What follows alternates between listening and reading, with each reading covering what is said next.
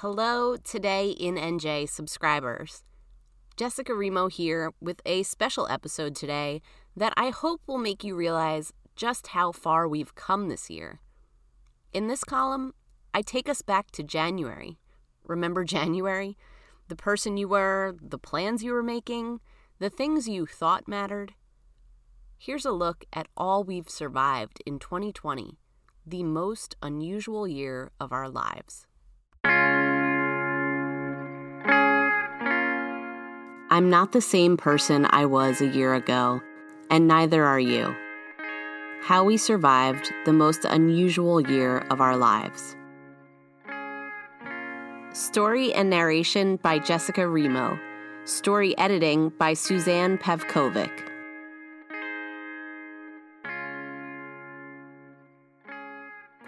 The last time I was in a crowd of people, a real crowd, not the checkout at Home Depot, was January 28th. I got up at 5 a.m. to join the Trump line, that is, the thousands who had converged, some of them days in advance, outside the Wildwood Convention Center in the hopes of sharing a room with the president. This was another of the first-person journalism escapades editors had thrust upon me. I remember the buttons vendors sold with snarky phrases like, Trump 45, suck it up, Buttercup. I can still picture the items brought and then abandoned as we wended our way through the line for 9 hours and never made it inside. Folding chairs and blankets and even a Tupperware of hard-boiled eggs, which I found hilarious. Also, I froze my ass off. This is all to say, I hope your last pre-pandemic crowd was better than mine. Maybe it was a concert or a sports event or a wedding with an open bar. And while I wouldn't want to relive it again, I do miss the person I was that day. A person with far less anxiety. A person who wasn't afraid of other human beings. I was different then. We all were.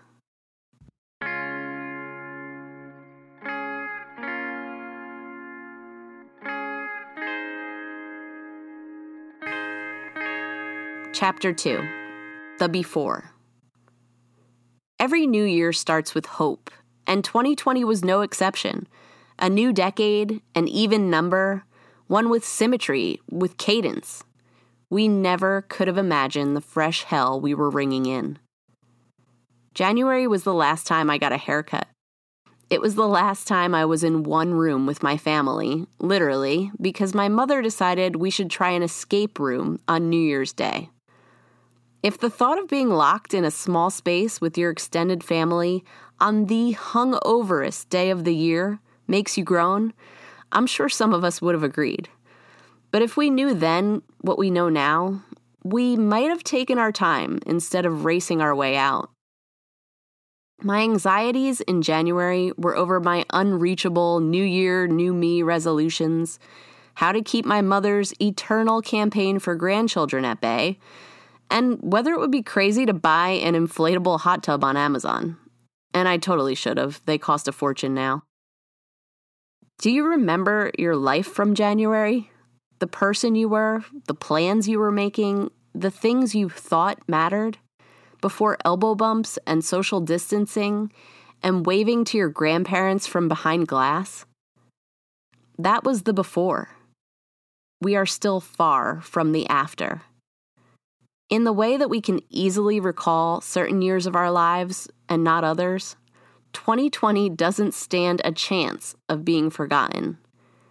Quite simply, it's the year we survived.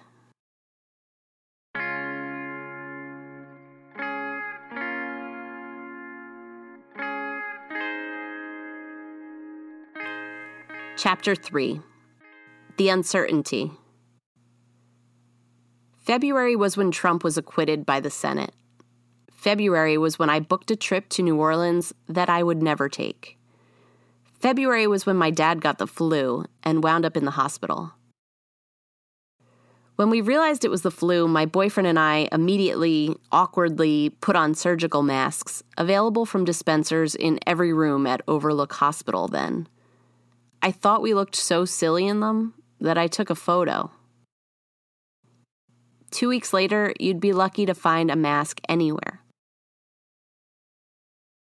I remember working as our solo nighttime reporter on February 29th when an alert said New Jersey might have its first case of this strange new coronavirus, and how relieved I was when the patient tested negative.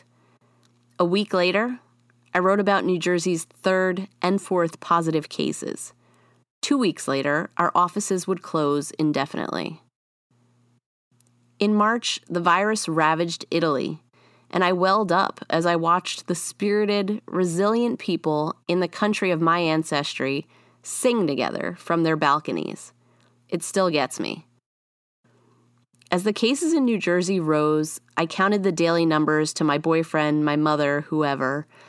50, 69, 98, then 427, 742, 890, suddenly over 1,000. Eventually, I stopped counting. I remember the first death in the state, John Brennan, a horse trainer, and then his connection to the 5 members of the Fusco family who also died from the virus. We didn't yet understand this silent, invisible killer, and the uncertainty was terrifying. How does it spread? Should I disinfect my mail? And no, do not try to make your own hand sanitizer.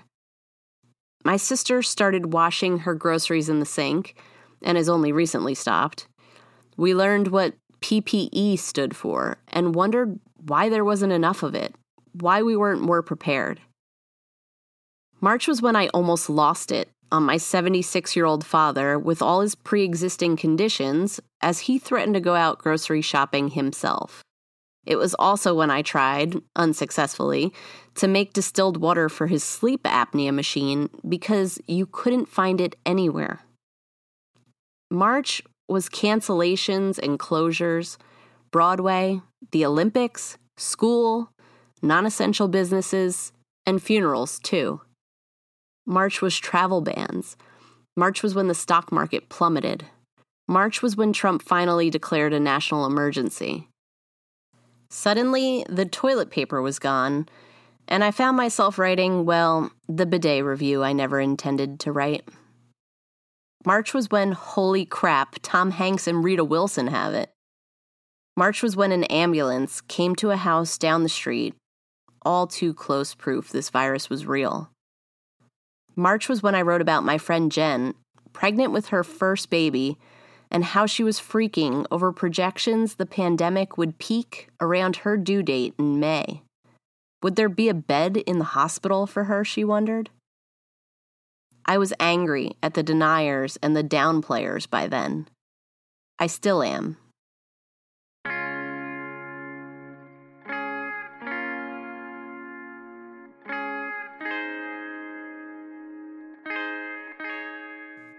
Chapter 4.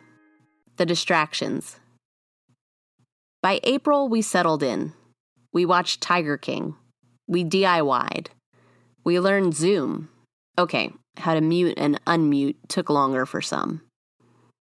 Some of us became experts at what my sister dubbed playing the slots, refreshing apps maddeningly to secure a grocery delivery. I got one for 2 weeks from now, I'd text my whole family. Does anyone need anything? Toilet paper, Purell, and Lysol wipes, they'd all respond. Oh, and yeast. Good luck. In a panic, I ordered a dozen cans of beans. I still have them. We walked our dogs to exhaustion. We exchanged puzzles. We baked. Outside my home became National Geographic, as fewer cars meant more deer, raccoons, even a groundhog. In April, at 7 p.m., my neighbors and I set off our car alarms and banged pots in unison to cheer on frontline workers. I still think about the morgue trucks. I still think about the doctors and nurses and EMTs. I still don't know how they go to work every day. April meant being told, yes, we should all be wearing masks, but not knowing a war would commence over them. April was when it took John Prine. April was when my family held an Easter Zoom, complete with a show and tell bit, just like Jesus would have wanted, right? April was when I heard about Bob Stickles, a beloved educator fighting for his life. Suddenly, I knew someone who might die from this thing, and it made me much more careful. After 76 days on a ventilator, Stickles survived and then told me the full, unbelievable tale, which we published in August. In the spring, more of us than ever took up gardening, an act of catharsis, or maybe rebellion, a way to nurture life. I roamed local nurseries because that felt like a safe place to pass time. We planted tomatoes and catmint and impatiens and watched them grow, and then fended them from that once adorable groundhog. May meant a drive-by for my nephew's 18th birthday. He and my niece missed graduation, prom, and more, like so many others in the unfortunate class of 2020. In May, the economic devastation was just beginning, and I interviewed distraught business owners. It feels like a sucker punch, Courtney Frank of Forum Tuxedos in Hazlitt told me. I'm scared to lose the business, lose my house, all over something I didn't do, I couldn't control.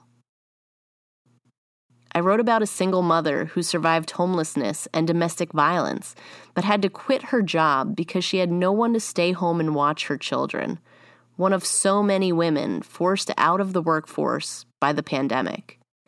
She was also among the thousands who couldn't get through to unemployment.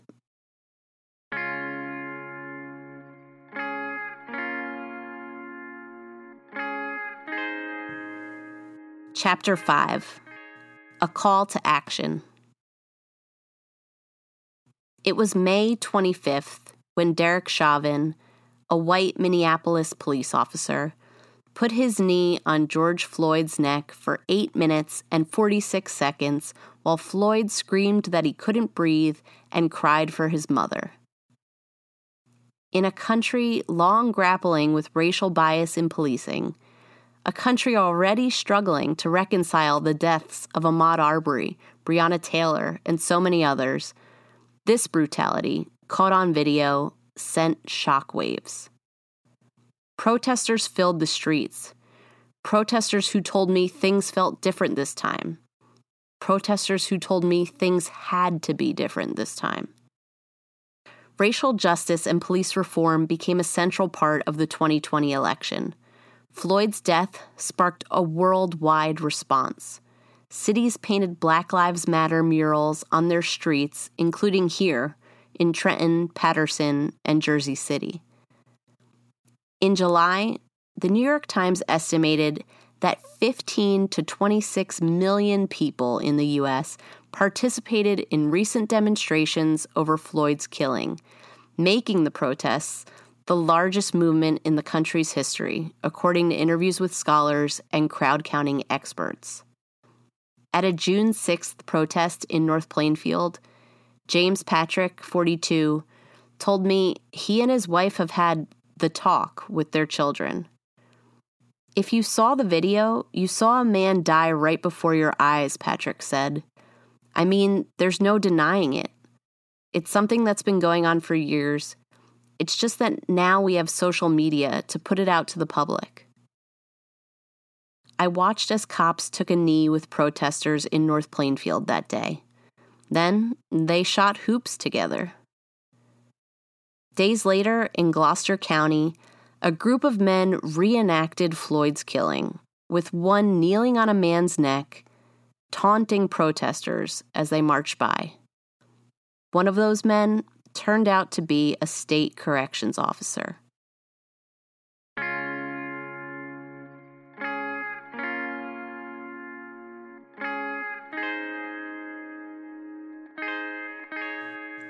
Chapter 6. Packed beaches, back to school, and oh yeah, an election. Though summer didn't totally squelch the virus like we hoped, we understood better how it spread and spent time with each other outside.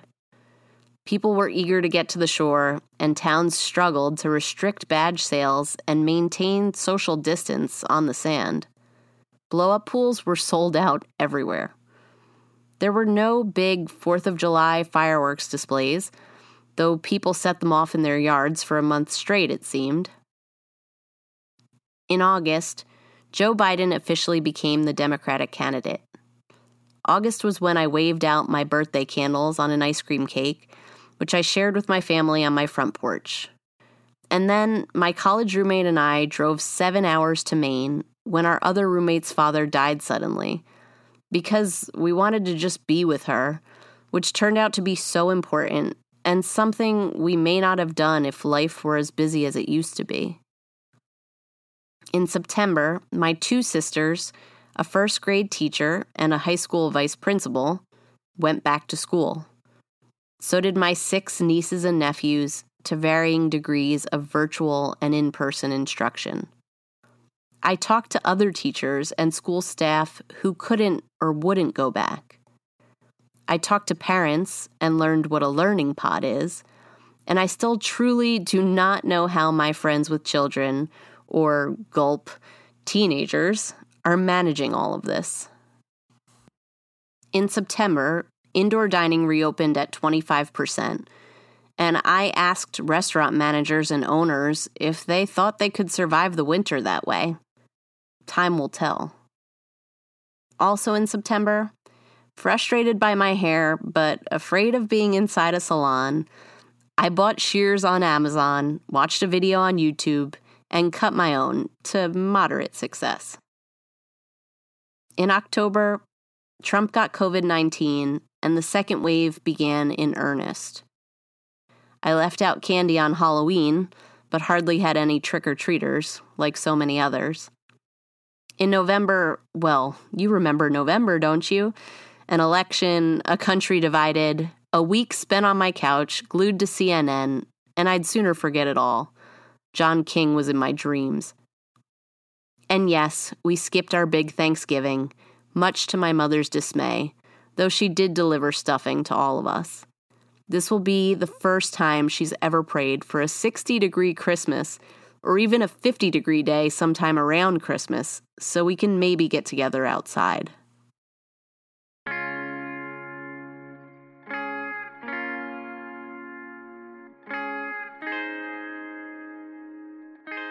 Chapter 7.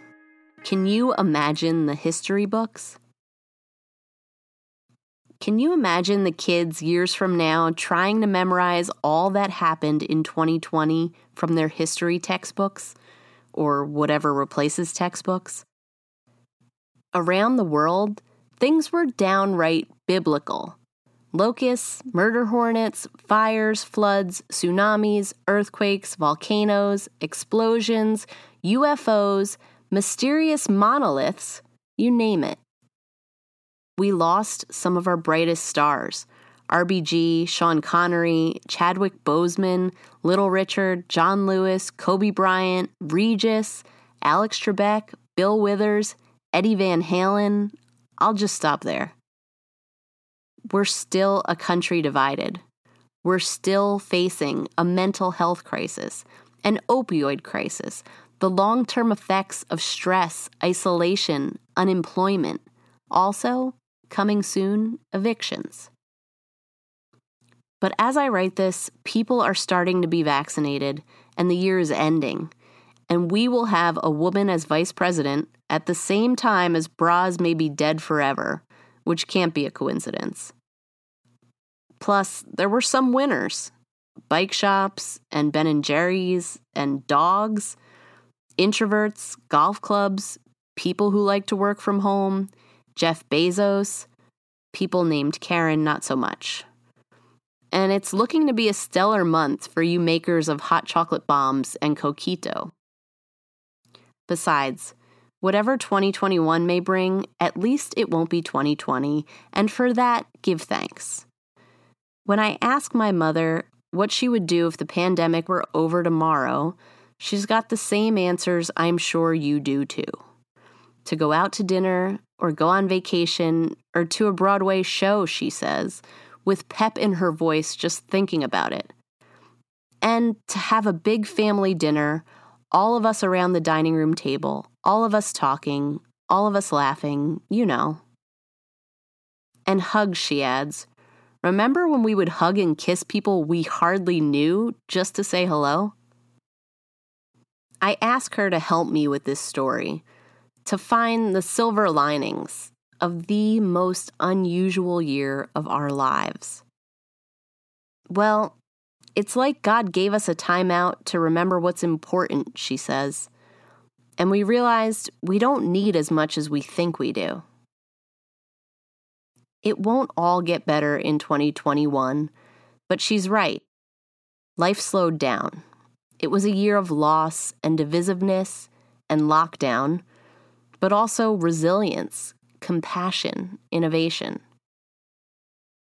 Despite social distancing, we refused to disconnect from one another.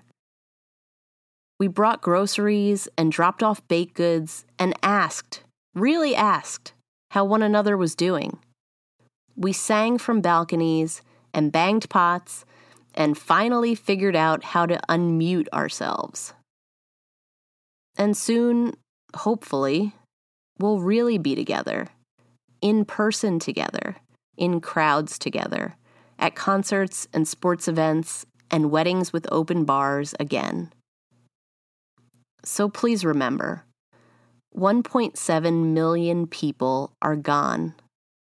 Sons and daughters, brothers and sisters, parents and grandparents, Holocaust survivors and war veterans, and more than 18,000 of your New Jersey neighbors and counting.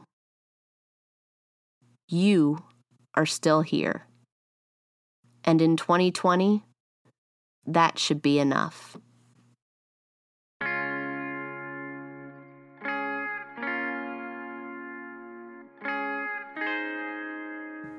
Story and narration by Jessica Remo. Story editing by Suzanne Pavkovic.